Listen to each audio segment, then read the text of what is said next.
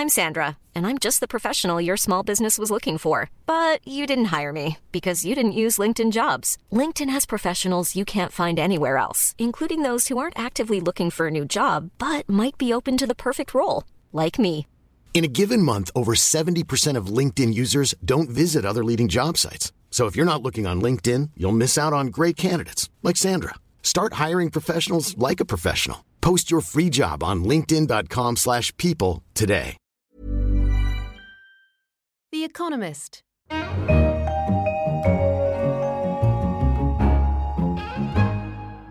In London, this is The Economist with Tasting Menu, a selection of some of the tastiest morsels from this week's coverage.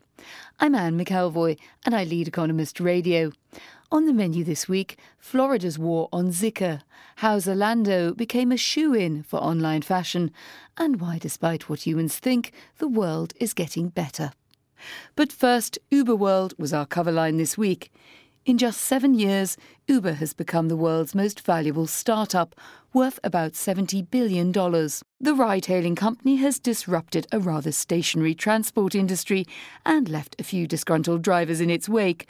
But this isn't the end of the road for Uber, as our cover leader explained. Its app can summon a car in moments in more than 425 cities around the world, to the fury of taxi drivers everywhere. But Uber's ambitions go further than just antagonising cabbies. Using self-driving vehicles, it wants to make ride-hailing so cheap and convenient that people forego car ownership altogether. Uber may be stealing a march on its rivals, but they're certainly chasing. Technology firms including Apple, Google and Tesla are investing heavily in autonomous vehicles. From Ford to Volvo, incumbent car makers are racing to catch up. An epic struggle looms. And these giants are battling it out on a road leading to a whole new world of transportation. It will transform daily life as profoundly as cars did in the 20th century, reinventing transport and reshaping cities while also dramatically reducing road deaths and pollution. As boundaries between public and private transport are blurred, things could get a lot easier for us. Get it right, and public transport networks will be extended to cover the last mile that takes people right to their doorsteps. You can read more about Uber's disruptive journey in our briefing this week. With the global transport industry evolving into something more efficient, we flip to our Middle East and Africa section, where there was an example of travel not running quite so smoothly. Hajj is a pilgrimage to Mecca in Saudi Arabia, which all Muslims seek to undergo at least once in their lives. Yet, as the article explained, regardless of the amount of zeal, getting there from Guinea is not so easy. Pilgrims jostle outside the Islamic centre in Conakry. A stressed-looking official barks at them to queue in single file. Rain pours down the sides of a dilapidated portico. They have travelled from far and wide to apply for travel to Mecca. Guinea has been allotted 7,200 places this year by the Saudi authorities. Some pilgrims have been saving all their lives for this opportunity. All are anxious that their papers are processed in time. And demand is unusually high this year. Pilgrims from Guinea were banned from taking part in the Hajj for 2 years because of the Ebola virus, which killed more than 2,500 of their compatriots. Saudi Arabia lifted the ban only at the end of June, so officials have had little time to prepare. Yet amidst the struggles, the pilgrims find hope in their piety. When asked about the pre-Hajj chaos, the Vice Minister of Religious Affairs, Karamo Diawara, said, "It has not been easy, but by the grace of God we are overcoming the difficulties." It is a common refrain in Guinea. As Guineans wait to reach religious fulfilment, we head over to America, where one state is locked in another eternal struggle. The fight here is with a tiny yet pervasive menace, mosquitoes. You might think that a simple thwack with a good book might be enough to solve the problem, but in Florida, it's all but a military operation. We headed into combat with some gung-ho mosquito busters. Helicopters and fleets of trucks are used to nix larvae and kill insects on the wing. Traps baited with dry ice help to monitor them. The weapons in this war on terror aren't all inanimate, however. Flocks of sentinel chickens, on which some mosquitoes like to munch, are maintained at strategic locations.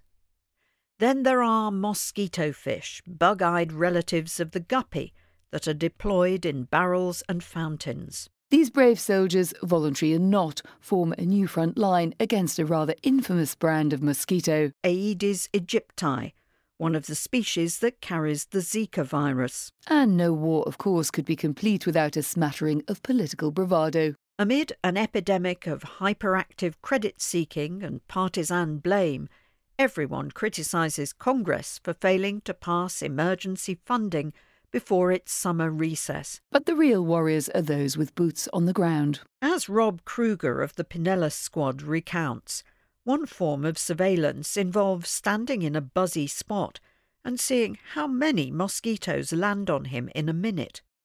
You end up with a lot of mosquito bites, he says. Well, who would have thought it?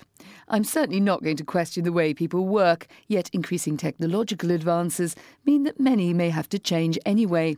And while tech evangelists hail the innovative blessings coming our way, many also worry about increasing automation, driving up unemployment and depressing wages. On our Money Talks podcast this week, our Free Exchange columnist Ryan Avent dug into the dystopian elements of digital revolution. Where the kind of pessimism creeps in is in the process of getting from point A to point B. You have to reorganize society so that everyone can enjoy these benefits from growth. You have to come up with new institutions, educational institutions, social safety nets, things of that nature, to make sure that everyone is benefiting.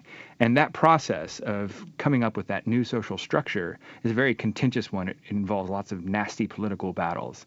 And so I think that's the thing that we need to be worried about is how are we going to survive the transition? And you can hear Money Talks, our weekly show about finance, economics and business news, each Tuesday.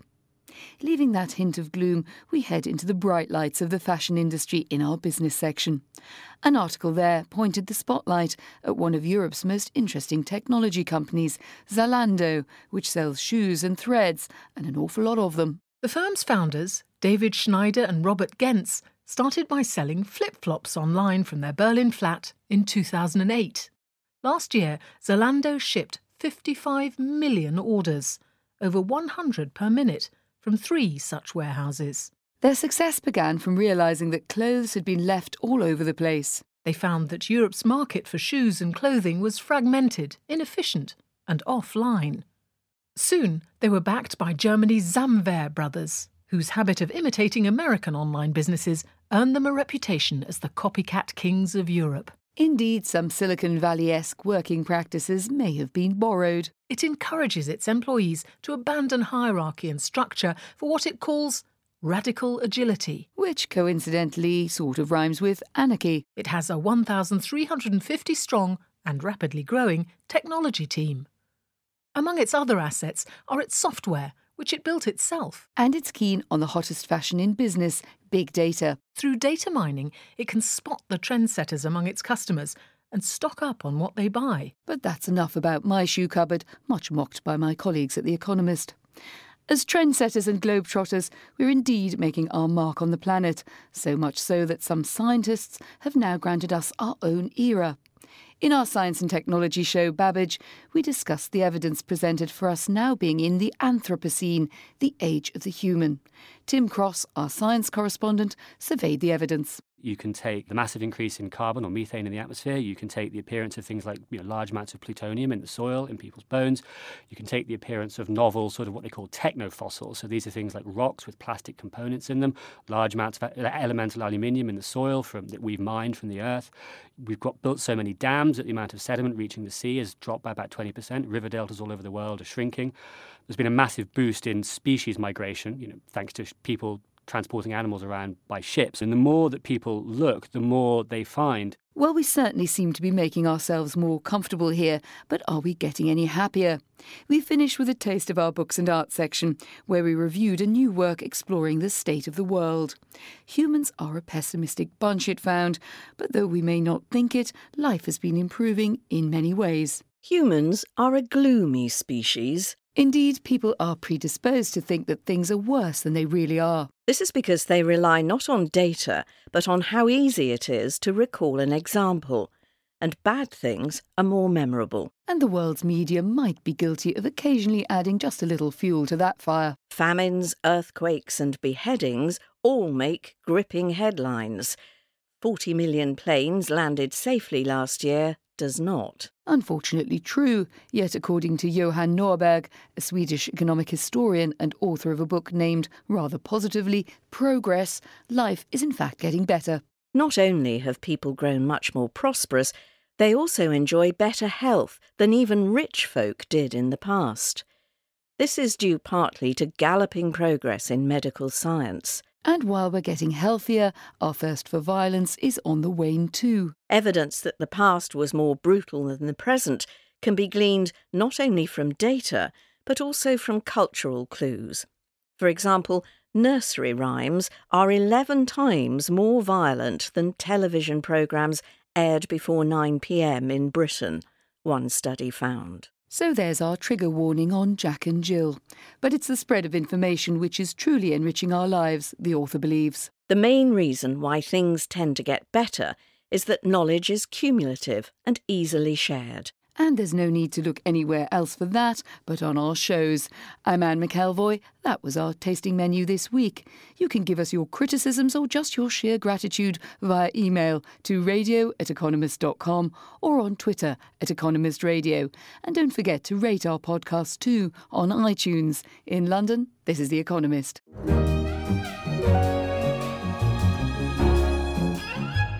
The Economist. Even when we're on a budget, we still deserve nice things. Quince is a place to scoop up stunning high-end goods for 50 to 80% less than similar brands. They have buttery soft cashmere sweaters starting at $50, luxurious Italian leather bags, and so much more. Plus, Quince only works with factories that use safe, ethical, and responsible manufacturing. Get the high-end goods you'll love without the high price tag with Quince. Go to quince.com/style for free shipping and 365-day returns.